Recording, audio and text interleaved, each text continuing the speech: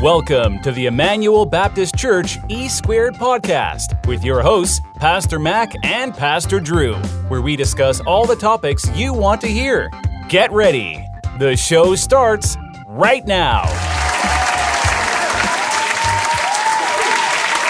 All right. We back, guys, with the E Squared podcast. Excited to be in the building once again with Pastor Mac. Yo. And we got a special guest in the building. Special guest. Yo, y'all don't understand what y'all about to get into right now. This is E Squared to the 10th power. 10th power. This is not the second power today. This is our local podcast. We're bringing inspiration, information, encouragement, real conversations, right? About cultural issues, social issues, biblical issues, anything you can think of. It's not off limits. We just feel that we're talking about it from, a couple of guys in a different type of headspace. So no different than anybody else. Yeah. Barbershop talk. We just feel like we're in a different type of headspace. Yeah. It's only but so far we're gonna go. We're not gonna be degrading. Right. In any way, I don't think we are. But shout out to Triad Workspace for sponsoring our podcast. Emmanuel Baptist Church for sponsoring our podcast. And having the opportunity to just talk about some things that's really pressing. So we got special guests in the building. He just walked in and he brought us some pens here. You see the pens, guys. Yeah, this is can you read your pen? I can't read upside down. Martin Luther King Social Action Committee. Yeah. Walking in Excellence. Yeah. So without further ado, our special guest is the Reverend Dr. George Jackson of Citadel of Praise in the beautiful big city of Thomasville, North Carolina. He is in the building. Y'all give him a round of applause. So, Dr. Jackson, just introduce yourself. Tell us a little bit about you to get the people warmed up to who you are. I'm a resident of East Spencer, North Carolina, right outside of Salisbury.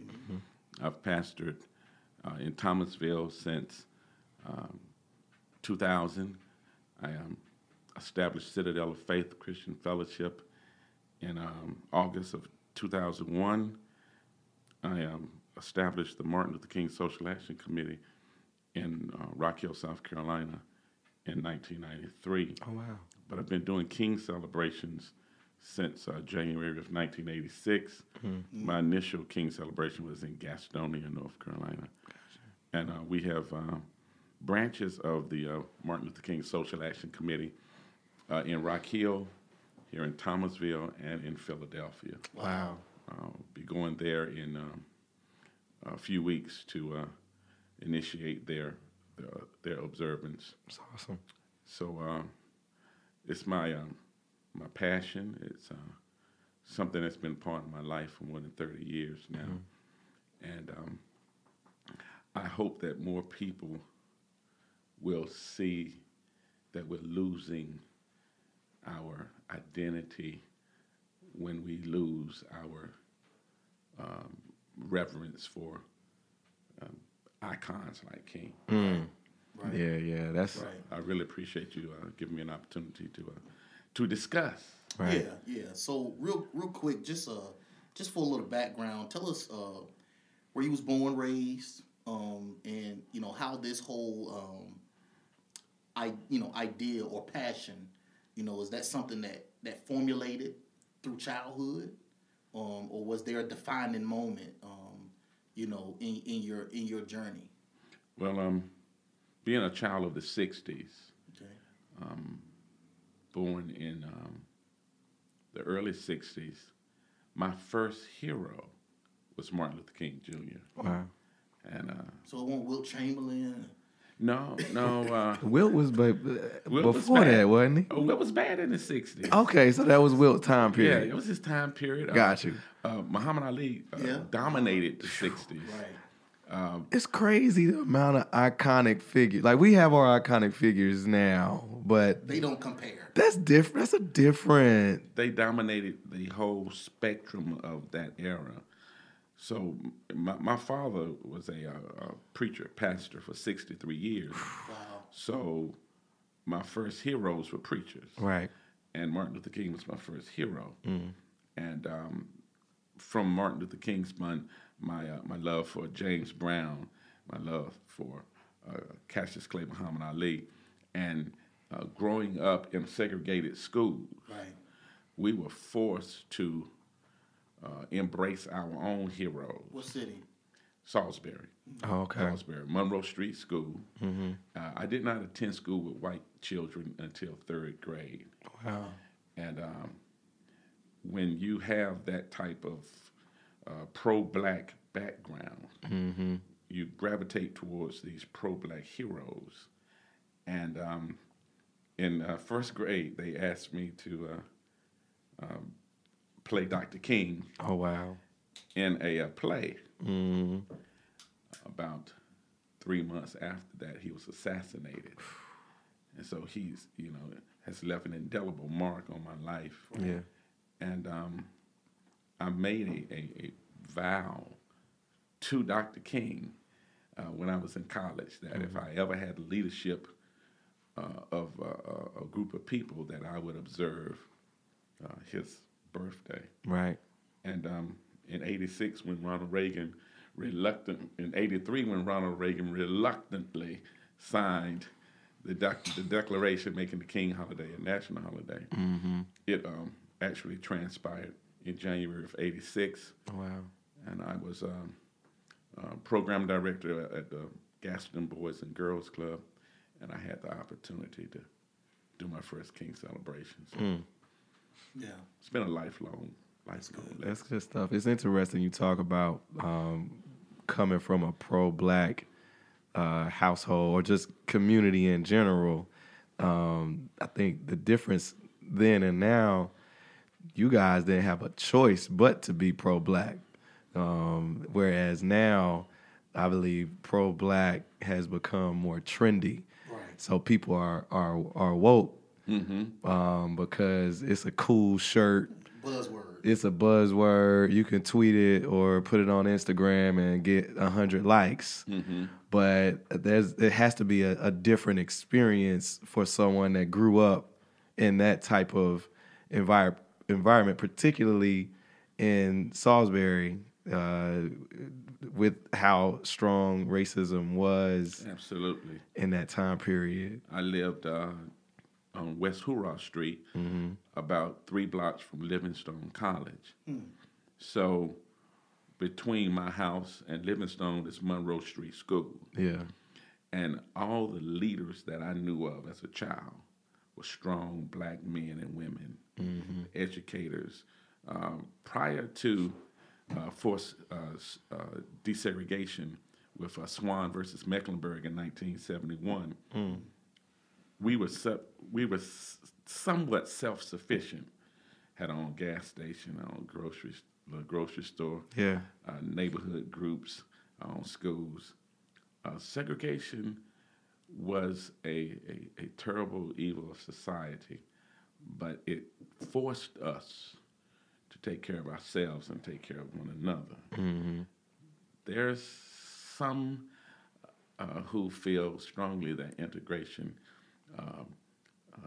decimated the African American community. Wow. Yeah. Really? I might be one of those. So, Drew brought up he made a good statement. You being a veteran in this, this civil rights game. He's an OG, y'all. OG. He's an OG. We got an OG in there. I mean, for real. And no, I mean, like, literally from the first, I think I met you, with you being involved in just social justice, man. And so, with you being a veteran, what do you think about it now? And these new guys that's coming to the forefront who have gotten notoriety, platforms, prestige off of, I guess, using this whole idea that I'm pro-black Yeah. to build their personal brand. Because let's be honest, some of these people are building their personal brand off of the suffering.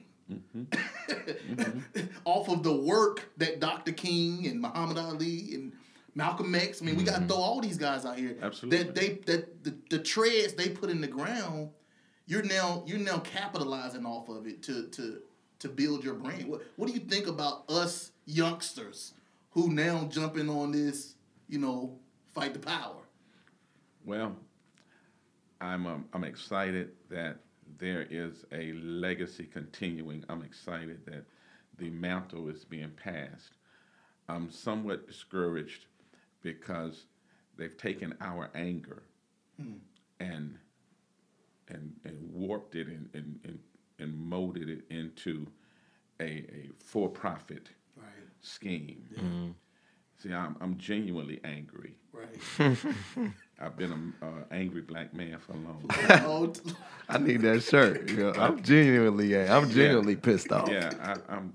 If you're black in America and you're over 40 and you're not pissed off, something's wrong. Something's wrong. Yeah. Something's wrong with you. Yeah. And being pro-black doesn't mean that you have to be exclusive and that you don't include other cultures in the struggle. It's just that you understand that our struggle is prominent, it's predominant, it's continuous, it's 400 years old. Mm-hmm. It has its roots deeply embedded in the American cultural dynamic, and it's how we are going to be able to continue Dr. King's legacy. If you're not angry about what our people have gone through, King may not mean that much to you. Right. Yeah. I went to college with Bishop Dr. William Barber. He beat me out for student government president. Really? In North Carolina Central. Wow. He's a hard fellow to beat. Shout out to the Eagles. We're friends, and we compare notes. And though he does what he does on a national scale, I see William or Billy Barber as someone who's genuinely committed to taking the anger and doing something positive with it. Mm-hmm. Right.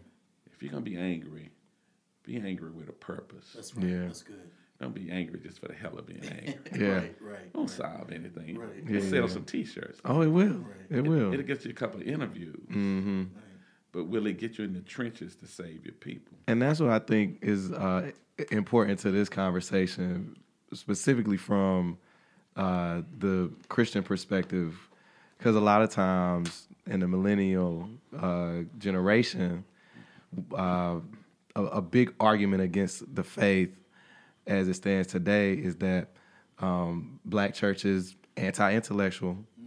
Black church is not engaged in the issues that they see in the community.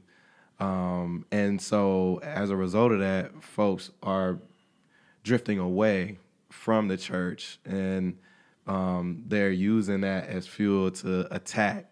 And one of the things in my just reading of Dr. King that was always interesting to me was that with some of the way that the history is presented, you would almost not even realize that Dr. King was a preacher and was a Christian, a staunch, Bible-believing, Jesus died and rose on the third day. And Christian. could say it. Yeah. Could say it. Absolutely. Could preach it. Could say it. Absolutely. Close. So that I think it's important to be able to engage in these types of conversations from the pulpit and not even just in our churches. Like this is our altar right now, and people on the airwaves are seeing or hearing like, yo, I'm a part of my gospel is addressing the poverty that's happening in your hometown or the racism that's being perpetrated against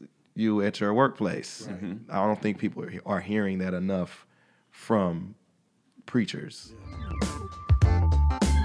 Thank you for listening to E Squared with Pastor Mac and Pastor Drew. Follow Emmanuel on Instagram at EBC of Tville or visit our website, emmanuelnc.net.